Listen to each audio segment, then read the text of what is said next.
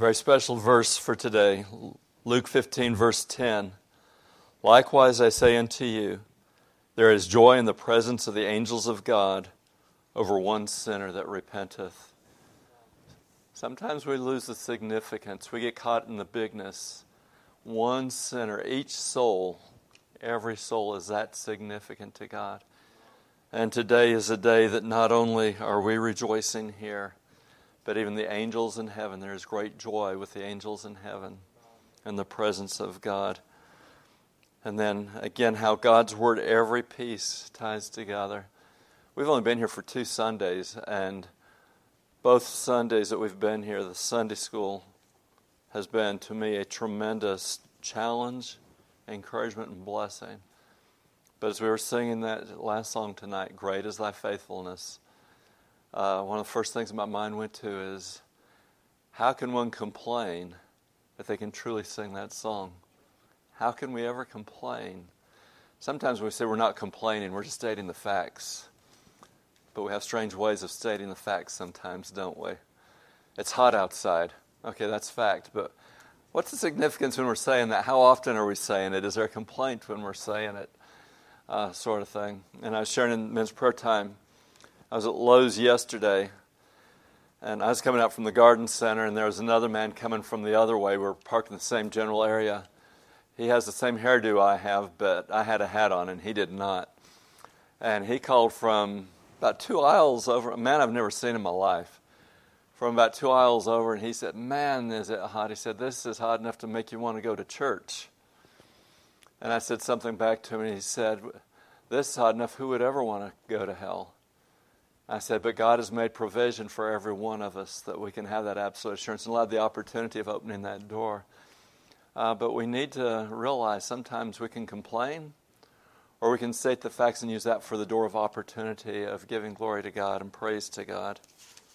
If you would this evening, please turn first to 1 Kings chapter 15 and put your finger there, and then turn to 2 Chronicles chapter 13. How many of you are great students of the kings of Israel and Judah?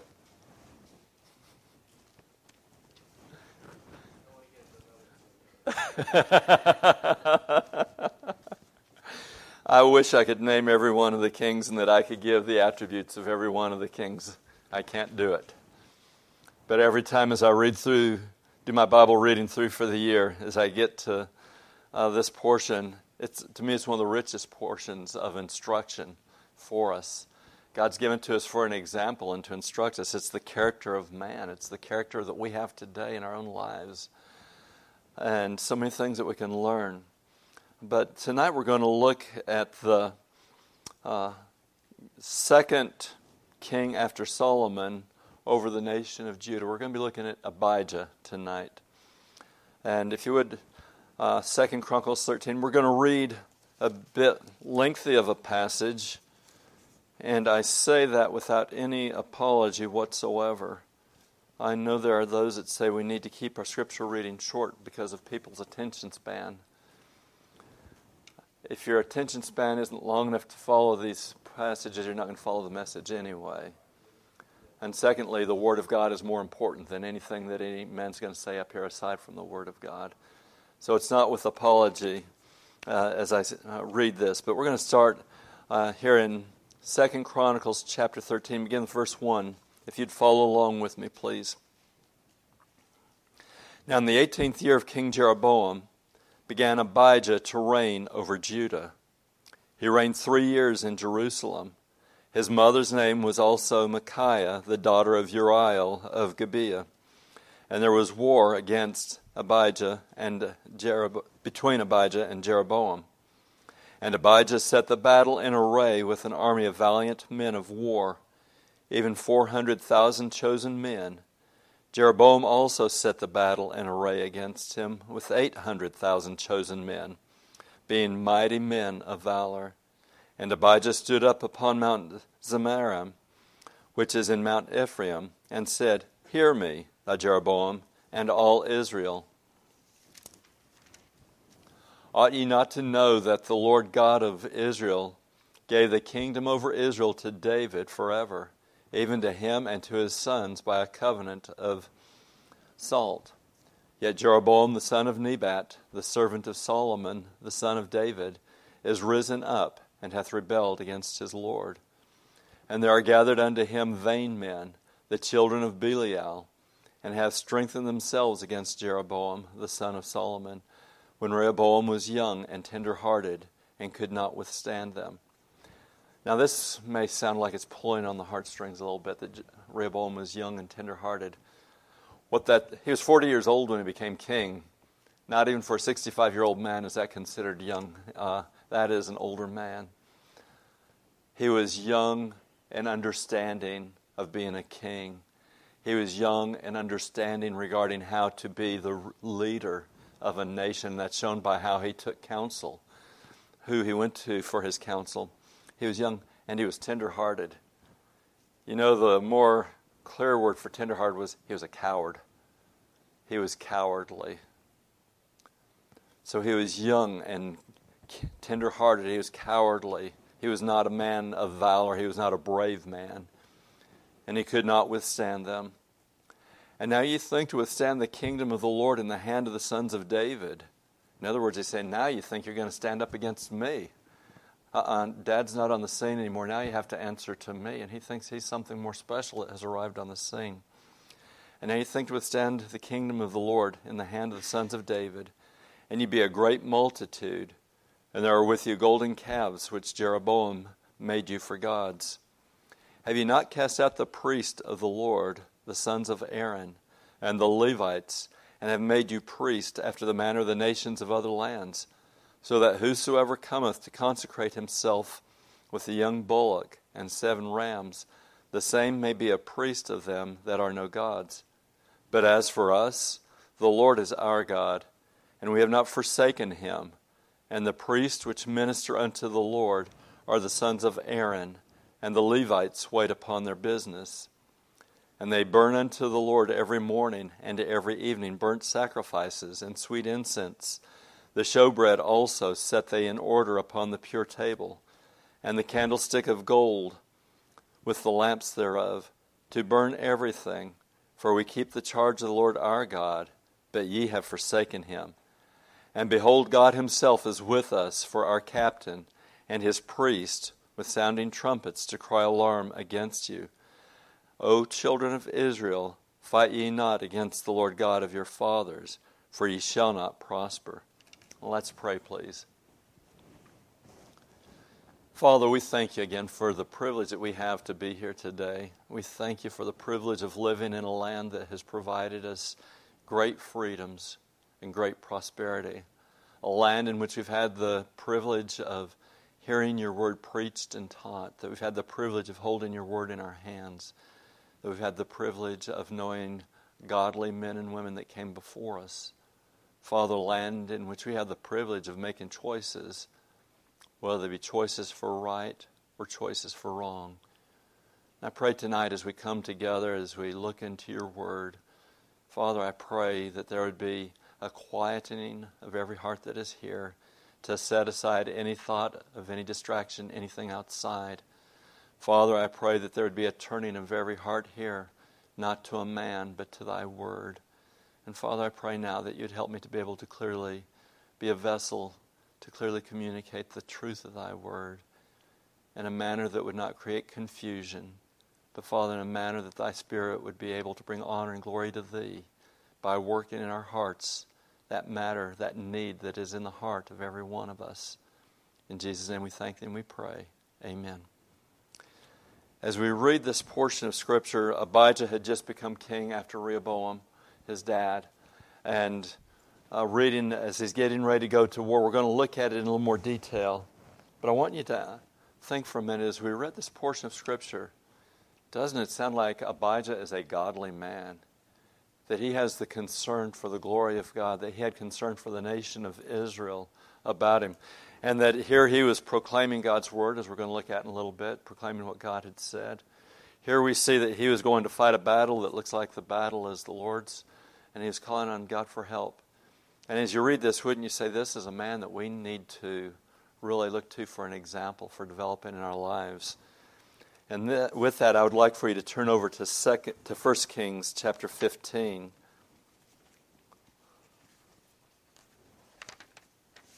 Begin with verse 1.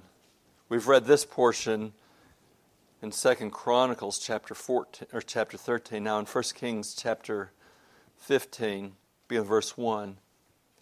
Now in the 18th year of King Jeroboam, the son of Nebat, reigned Abijah over Judah. Abijah and Abijah, as we're going to see, are the same man.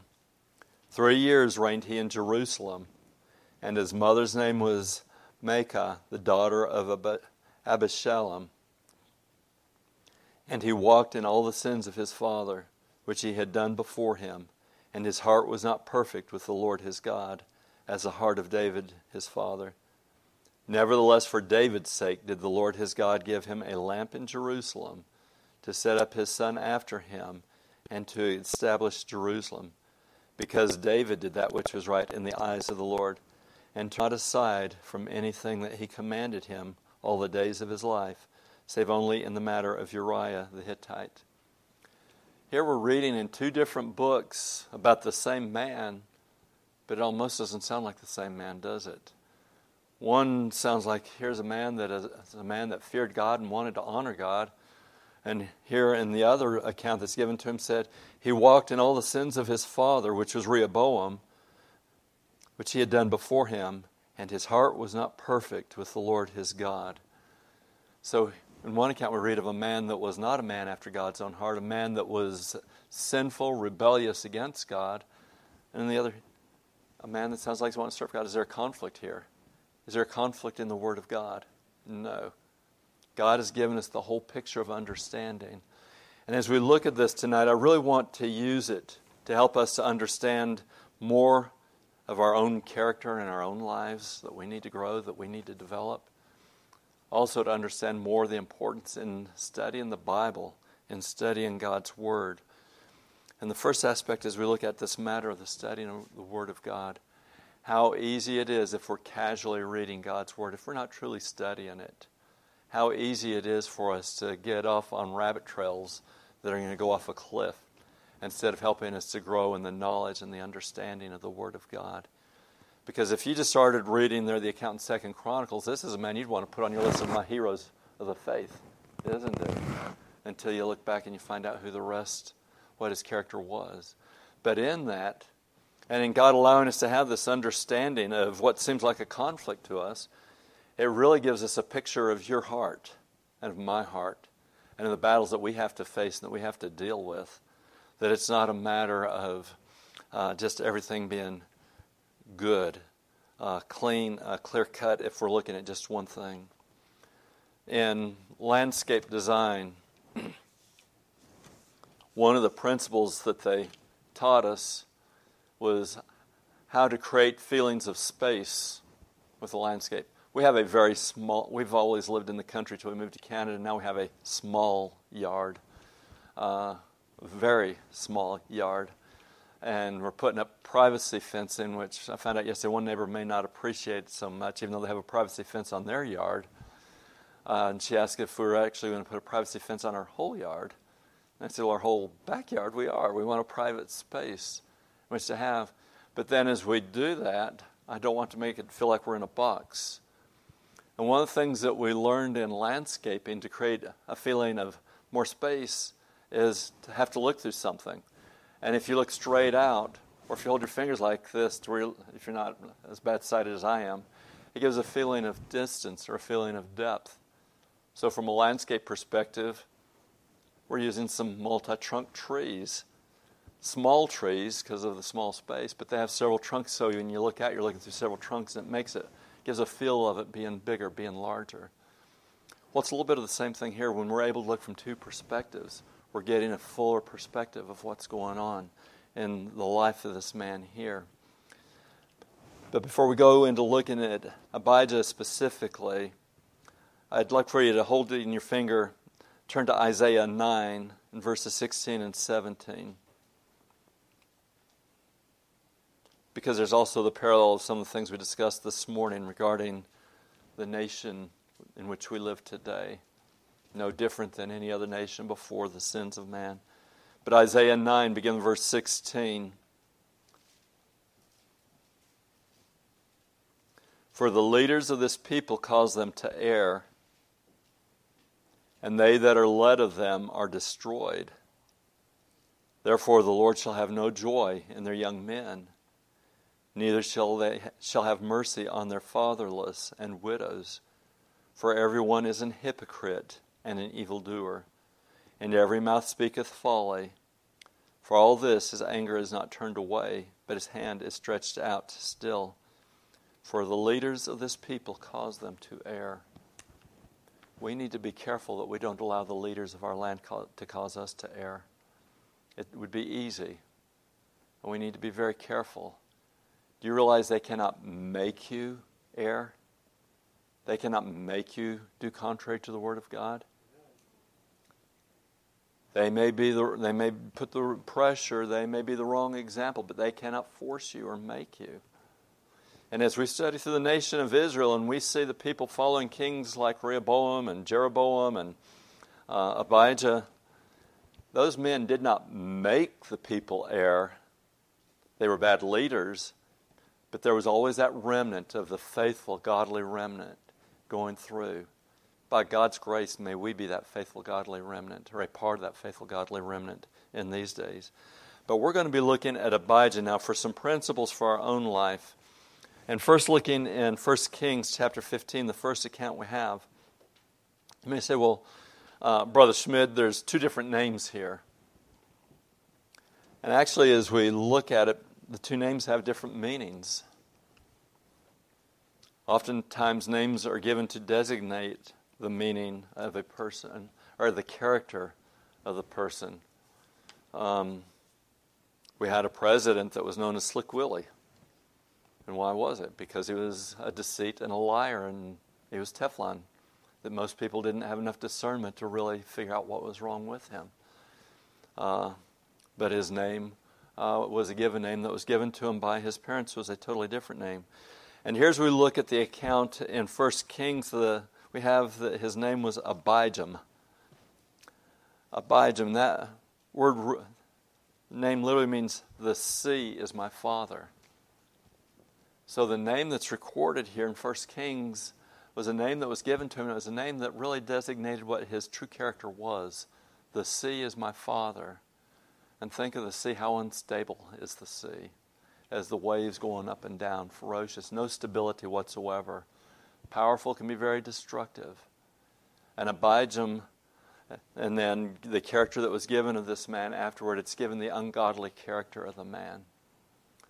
Realize sitting within this congregation tonight, every one of us has an old nature. Saved or unsaved, there's the old nature of man. Which nature are you known by? Are you known by the old nature of man because you've not been born again? Are you still rebelling against God, using all kinds of excuses? But you're rebelling against God. You're not going to be the winner in the end as long as you continue to do so. And here we see some of the things of Abijah that give some instruction and some warning for us. First of all, he only reigned for 3 years. Pretty short reign. And we're going to look toward the end as to why it was cut off so short. But in reality, we're going to look at some of the details. It was cut off short to make way for his son that was a more godly king to come in and to take his place. As we read the account of Abijah or Abijah in either one of the accounts, we're given a little bit of his heritage. He was the great-grandson of Absalom, so he's the great-great-grandson of King David. And through his mother's lineage, he went back to Absalom, the son of David, that was known for being extremely rebellious, wasn't he? One that was powerful and strong, charismatic leader, but rebellious against God, rebellious against his father, the man that God has put as the authority over him and his family, but also as the authority over the nation, was rebellious against them and died a horrific death.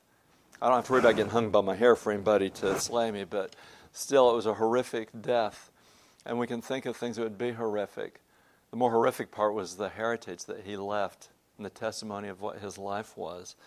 And that's the lineage that Abijah came from. Excuse me. And then added to that, we read that he inherited his father's conflict with Jeroboam, that he inherited the conflict that had been going on with Israel and Judah.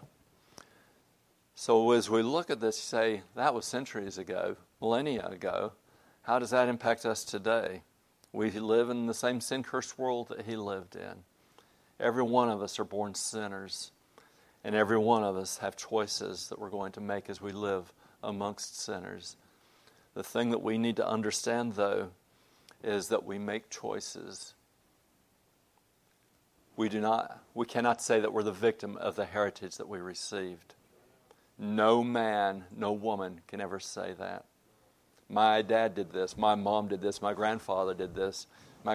Every one of us could trace our family tree back, and I'm sure find somebody we weren't very proud of. It might be immediate, it might be farther back. We can't claim victimhood for what we do.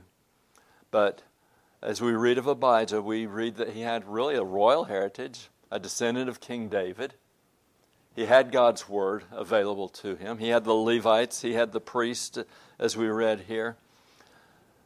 But he made choices of the heritage that he's going to follow. And we see that he followed in the sinful footsteps of his father instead of in spiritual victory that God would have desired for him to have.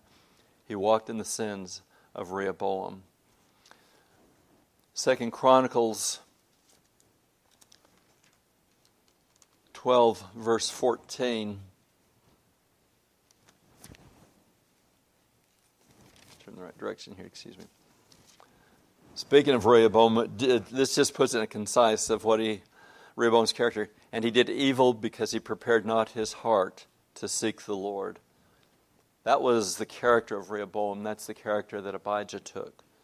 Now let me ask you tonight, what have you done to prepare your own heart regarding the matter of salvation or regarding the matter of growing with the Lord? Notice it doesn't say here he did evil because his father Solomon became a sinful man in his older age and rejected and rebelled against God, and Rehoboam was the victim of growing up in a house where he saw these things going on and seeing the hypocrisy of his father. That's not what it says. It said Rehoboam did evil because he prepared not his own heart. Have you prepared your heart? Or have you hardened your heart? You've made the choice. Nobody else has made it or can make it for you. It's a choice that's not forced upon us. And it's your own heart affection. It's his heart affections that designated the path of his life, the path that he went.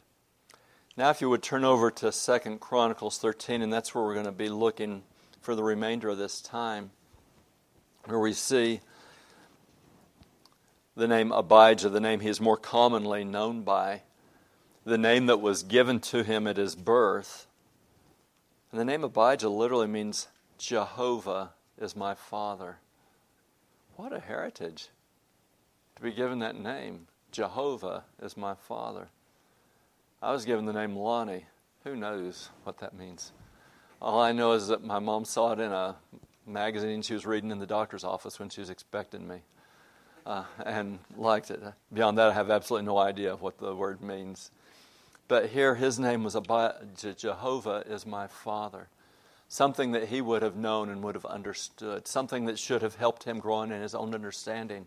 First of all, Jehovah, the great I am, the one that designates that relationship that God the Creator had with exclusively the nation of Israel to be their sustenance, their provider for all things, the great I am, the self-existent one, that he is my father. So he was given that heritage and name, but his heart rejected that heritage. And his heart decided to walk in its own desires, its own lust, and its own understanding. And I want us to look through this account that looks like it's the account of a godly man. And as we do, we're going to see the account of God's faithfulness regardless of the rebelliousness of men. We're also going to see, I hope you'll notice, God's mercy to continue working. At any point in here, Abijah could have turned his heart back to Jehovah. He rejected. Why did he reject? Pride. Every one of us deals with that matter of pride. And he allowed pride to be king instead of humbling his heart before God. So as we look at this, we're going to see the account of God's faithfulness, God's victory, God working out His plans for His purpose, regardless of the rebelliousness of men. Some will read the Scriptures and say, well, why did God do this or why did God do that? It's the sinful nature of man that brought those things about. If they're wicked, if they look bad, it's the sinful nature of man. It's the rebelliousness against God. That any time we read an account of Scripture where men were being killed, if men had humbled themselves before God, they would have known the victory. The judgment of God was coming upon them.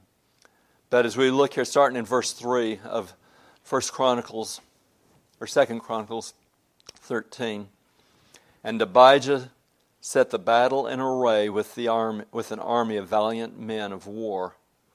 First of all, we see here that he set the battle in array. In other words, he was coming out, he was wanting he really wanted to see this war. We've known of men in our own period of time. We know of men on the scene today that want war. We know of men that would like to do whatever they can to avoid war, but not willing to give compromise. And then we know of men that are willing to sell off everything to compromise and not willing to fight for that which is right. But as we read this, when he set the battle in array, this was a man that was doing it not because of the glory of God, but because of the pride of man, because of the pride of who he was. He was Abijah, the son of Rehoboam, the great-great-grandson of King David. And as he set the battle in array, we're going to see as he began to proclaim, he was proclaiming, because I'm a descendant of David, and God promised for the nation of Israel with the covenant of salt. So you need to be following me. I need to be king, not wicked Jeroboam. So when he went out to set the battle in array, it was because of his own pride that he was doing that. God had already given commandment. And first of all, in 1 Kings 11, we're not going to turn back there, but in 1 Kings 11, God told Solomon as a judgment upon Solomon's sin later in his life that the nation was going to be split. And it was split under Rehoboam. It was part of God's judgment on a sinful man that would not repent, that continued to rebel against God. God is still faithful to Israel, still loves Israel. There are promises yet to be fulfilled when Israel repents and turns back to God, and not before.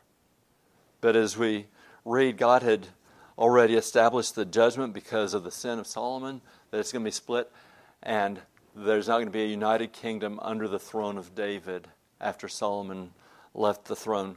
So if he knew God's word, he already understood that there was a reason for that divide that had taken place. Then as we look in 2 Chronicles chapter 11, and when Rehoboam, begin verse 1, and when Rehoboam was come to Jerusalem, after he had become king, when he was come to Jerusalem, he gathered of the house of Judah and Benjamin 180,000 chosen men, which were warriors to fight against Israel, that he might bring the kingdom again to Rehoboam. So this is after Rehoboam had become stubborn, hard-headed, forsook sound counsel, took the ungodly counsel. The split had taken place between the two kingdoms. Rehoboam went back to Jerusalem and he said, I'm the descendant of David. I'm going to raise up the army and I'm going to battle and I'm going to reunite the nation. But look down in verse 4. Thus saith the Lord, this is a message being given to Rehoboam. Thus saith the Lord, ye shall not go up, nor fight against your brethren. Return every man to his house, for this thing is done of me. And they obeyed the words of the Lord and returned from going against Jeroboam. God told him that this division was from him, that they were not to try to reunite. So I believe Abijah knew that. It also gives us an understanding in some of the spiritual matters that we face today. There are penalties for sin. God forgives, but there are still scars that take place. There are certain disqualifications for a man being able to be a pastor. Certain disqualifications for a man being able to be a deacon. If they have confessed the sin, it's removed as far as the east is from the west from God. They're rebelling against God, though, if they say, well, I'm going to be anyway, and they go ahead and do it. And they cannot fully know the power of God nor the blessing of God in their life or their ministry if they do so. So here, this matter of the split having taken place, it was of God. It was for a purpose. It was to teach the nation of Israel from the sinfulness of Solomon. But Abijah essentially was saying, well, I'm a generation removed. I'm better than my dad. And I'm going to set the battle in array. We're going to go out and we're going to reunite the nation. We're going to bring everybody back together, even though God has chosen against it. And then verse 4, and Abijah stood up on Mount Zemaraim, which is the Mount Ephraim, and said, Hear me, thou Jeroboam, and all Israel. He'd prepared the troops. He was giving warning. So, well, he was giving them warning that gave them a chance to turn and to do right. Do you understand that if the heart is not right, that God's not going to bless? It's not going to bring the honor of God. And for Abijah, his heart was not right. It was still rooted in pride. So would you really expect Jeroboam to be humbling himself and to bring everybody back together? Not at all. And he proclaimed the promise of God. Beginning with verse 5. Ought ye not to know that the Lord God of Israel gave the kingdom over Israel to David forever, even to him and to his sons, by a covenant of salt? Yet Jeroboam the son of Nebat, the servant of Solomon the son of David, is risen up, and hath rebelled against his Lord. And there are gathered unto him vain men. First of all, let me ask you, who was it that set Jeroboam in place to be king over the nation of Israel? God set him up. And as we read through this, we need to be careful that we don't establish a false dichotomy in our own understanding, which is what we often do. We start looking at two things and we say, well, there's only one answer, one resolve to it, and this has to be it. And what it appears is the only thing that could happen is that they come back together under one king. But God had caused this division.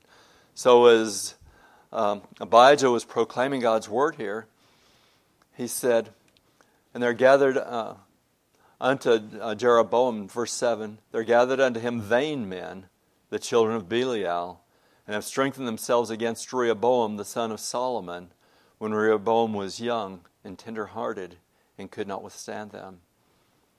A principle that, I have to admit, I don't know that I have looked at it in the weight, if at all, that as I did from Sunday school this morning. They weren't looking to God, were they? They were looking, he's pointing everybody to Rehoboam instead of back to God. And then verse 8, and now ye think to withstand the kingdom of the Lord in the hand of the sons of David, and ye be a great multitude, and there are with you golden calves, which Jeroboam made you for gods. Have ye not cast out the priest of the Lord, the sons of Aaron and the Levites, and have made you priests after the manner of the nations of other lands, so that whosoever cometh to consecrate himself with a young bullock and 7 rams, the same may be a priest of them that are no gods. So as he's proclaiming, he is proclaiming truth, but he's given a wrong application here, isn't he? Was the only way that this could be resolved was to come back together under really a king with a wicked heart, to bring the nation back together as one, when God had said that was not his will? Is that the only way that God could have been glorified? Absolutely not.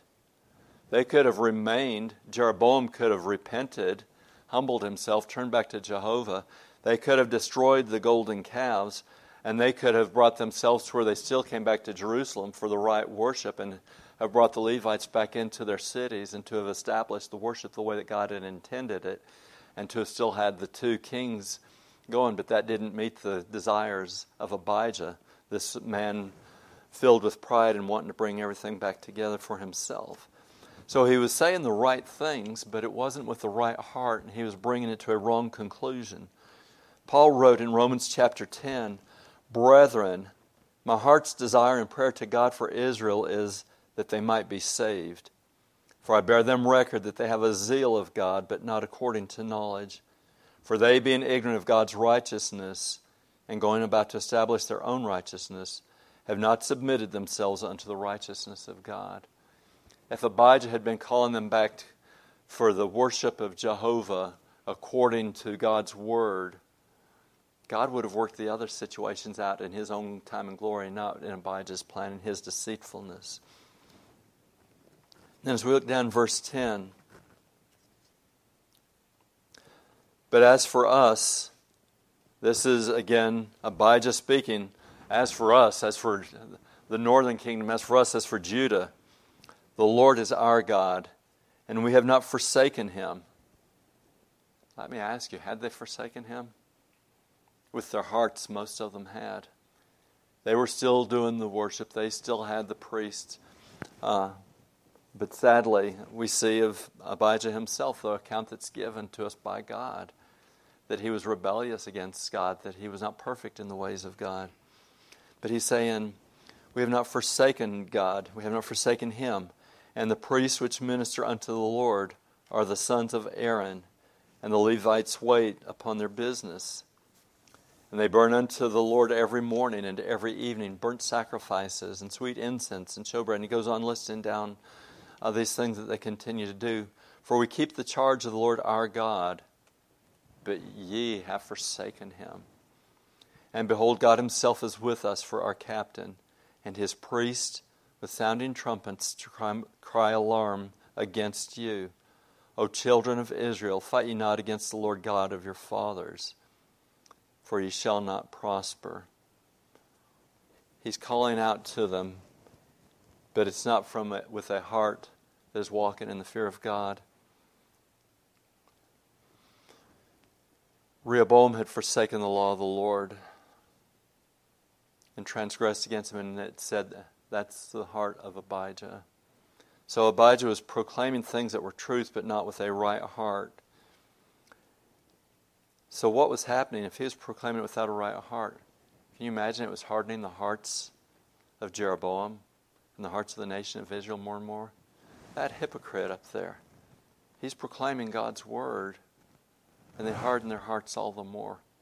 That didn't give them an excuse to be disobedient to the word of God, though, did it? No. There was a hypocrite standing up there proclaiming, but it didn't give them the right. Any one of them could still have repented and turned from the false worship to have done right. So as we look at this, we need to realize hypocrisy does not give an excuse to anybody else. In verse 13, but Jeroboam caused an ambushment to come from behind and before, and as they ambushed, and Judah saw ultimately, just to bring things more concisely, God gave the victory to Abijah, to Judah. You say, well, if Abijah's heart was wrong, how did that happen? How did that take place? We need to understand that Abijah was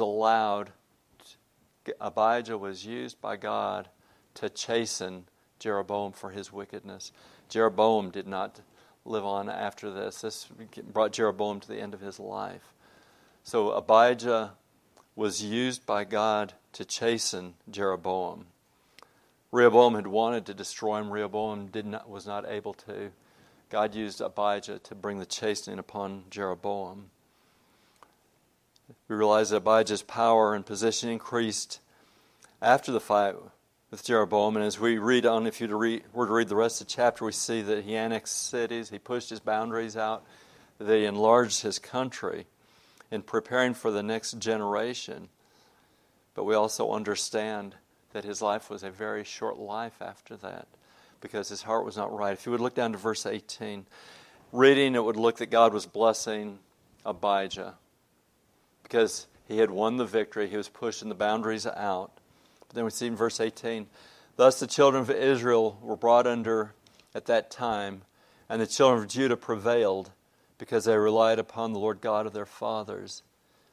And Abijah pursued Jeroboam and took cities from him. And he continued on until he recovered. And then verse 1, but Abijah waxed mighty and married 14 wives and begat 22 sons and 16 daughters. So after those victories, we see the pride now becoming more prevalent, more evident. Look what I did. Was the glory given to Jehovah? No. It was that he began to wax mighty himself, and then he started taking in multiple wives and the children that he had. Isaiah 26 and verse 10, let favor be showed to the wicked, Yet will he not learn righteousness. In the land of uprightness will he deal unjustly, and he will not behold the majesty of the Lord. A perfect capsule for the life of Abijah. Let the favor be showed to the wicked. Abijah had seen the favor of God in the victory that had been brought in the expanding of the land, yet he humbled not his heart. He hardened his heart even farther and farther in pride. And the result is that he reigned for 3 years, and his life was taken from him. And then his son Asa became king. His son Asa was one that was more faithful with the things of God. So Abijah, even though he was a proud, arrogant man, Abijah said, look what I did. I proclaimed God's word. I led in victory. I expanded the nation of Israel. When we read it, God worked to prepare the way for Asa, the king that would honor God, to be able to reign. Asa was a man that even came into the point that he removed his grandmother from being queen and tore down her places of wicked worship as well. So as we look at this passage, the things I want to challenge your hearts with tonight, first of all, is the reading of Scripture. To be careful, as I hope you see, 2 accounts of the same man. If you just are studying casually, you could read this account and think, boy, Abijah was really a godly man that God greatly used. It means that we need to take a little bit of time to do some cross-referencing when we're reading. If you're not reading chronologically, if you're reading through the Bible and you get to this portion, it's wise to look back and see what are the other references in the other books about this king. So you get the whole picture of the king, so you have a better understanding. And that understanding isn't so you can bring judgment upon Abijah. That understanding is so you can have understanding in your own heart. Who am I? What are the dangers I am facing? What are the things I need to deal with in my own heart and my own life? Secondly, as we study this portion of Scripture, I pray that it'll be an encouragement and a blessing to us for those that are seeking to walk righteously and justly. That there are times, Psalm 37, Psalm 73 are tremendous passages about some saints before us that struggled with this. But it looks like those that are wicked are prospering. Their judgment is going to come upon them. Abijah was wicked. His testimony, those that would have known him he was wicked. They knew he was a hypocrite. God's judgment came upon him because he did not repent himself. God still worked his perfect plan for his honor and for his glory. And God worked it in such a way that it brought actually the nation of Israel under Jeroboam, it brought them to another point of confrontation with truth, for them to make a choice. Are they going to go ahead and follow in their national pride of the split nation, or are they going to humble themselves before God and to worship God according to God's word? So it gives us the understanding that even as we see what looks like the wicked prospering, God is the one that holds the heart in his hand, and he's directing for his honor and for his glory. And then lastly, I would like for us to look at the aspect of how are you preparing your heart to be used of God? Are you sitting here tonight and you know there's a rebelliousness in your heart over some area? Well, it's a former church I used to belong to. My great-granddad had a moonshine still. So I'm sure that passed on down to me of some of that, and it's causing me struggles. My daddy spanked me with a belt that's this wide, and it hurt my self-esteem. Kids laughed at me at school.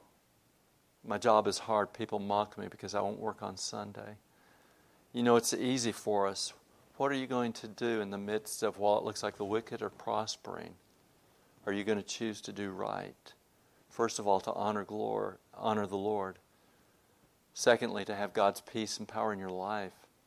And thirdly, to prepare for the generation after you if the rapture doesn't occur, for them to have a heritage and to be instructed. Let's pray.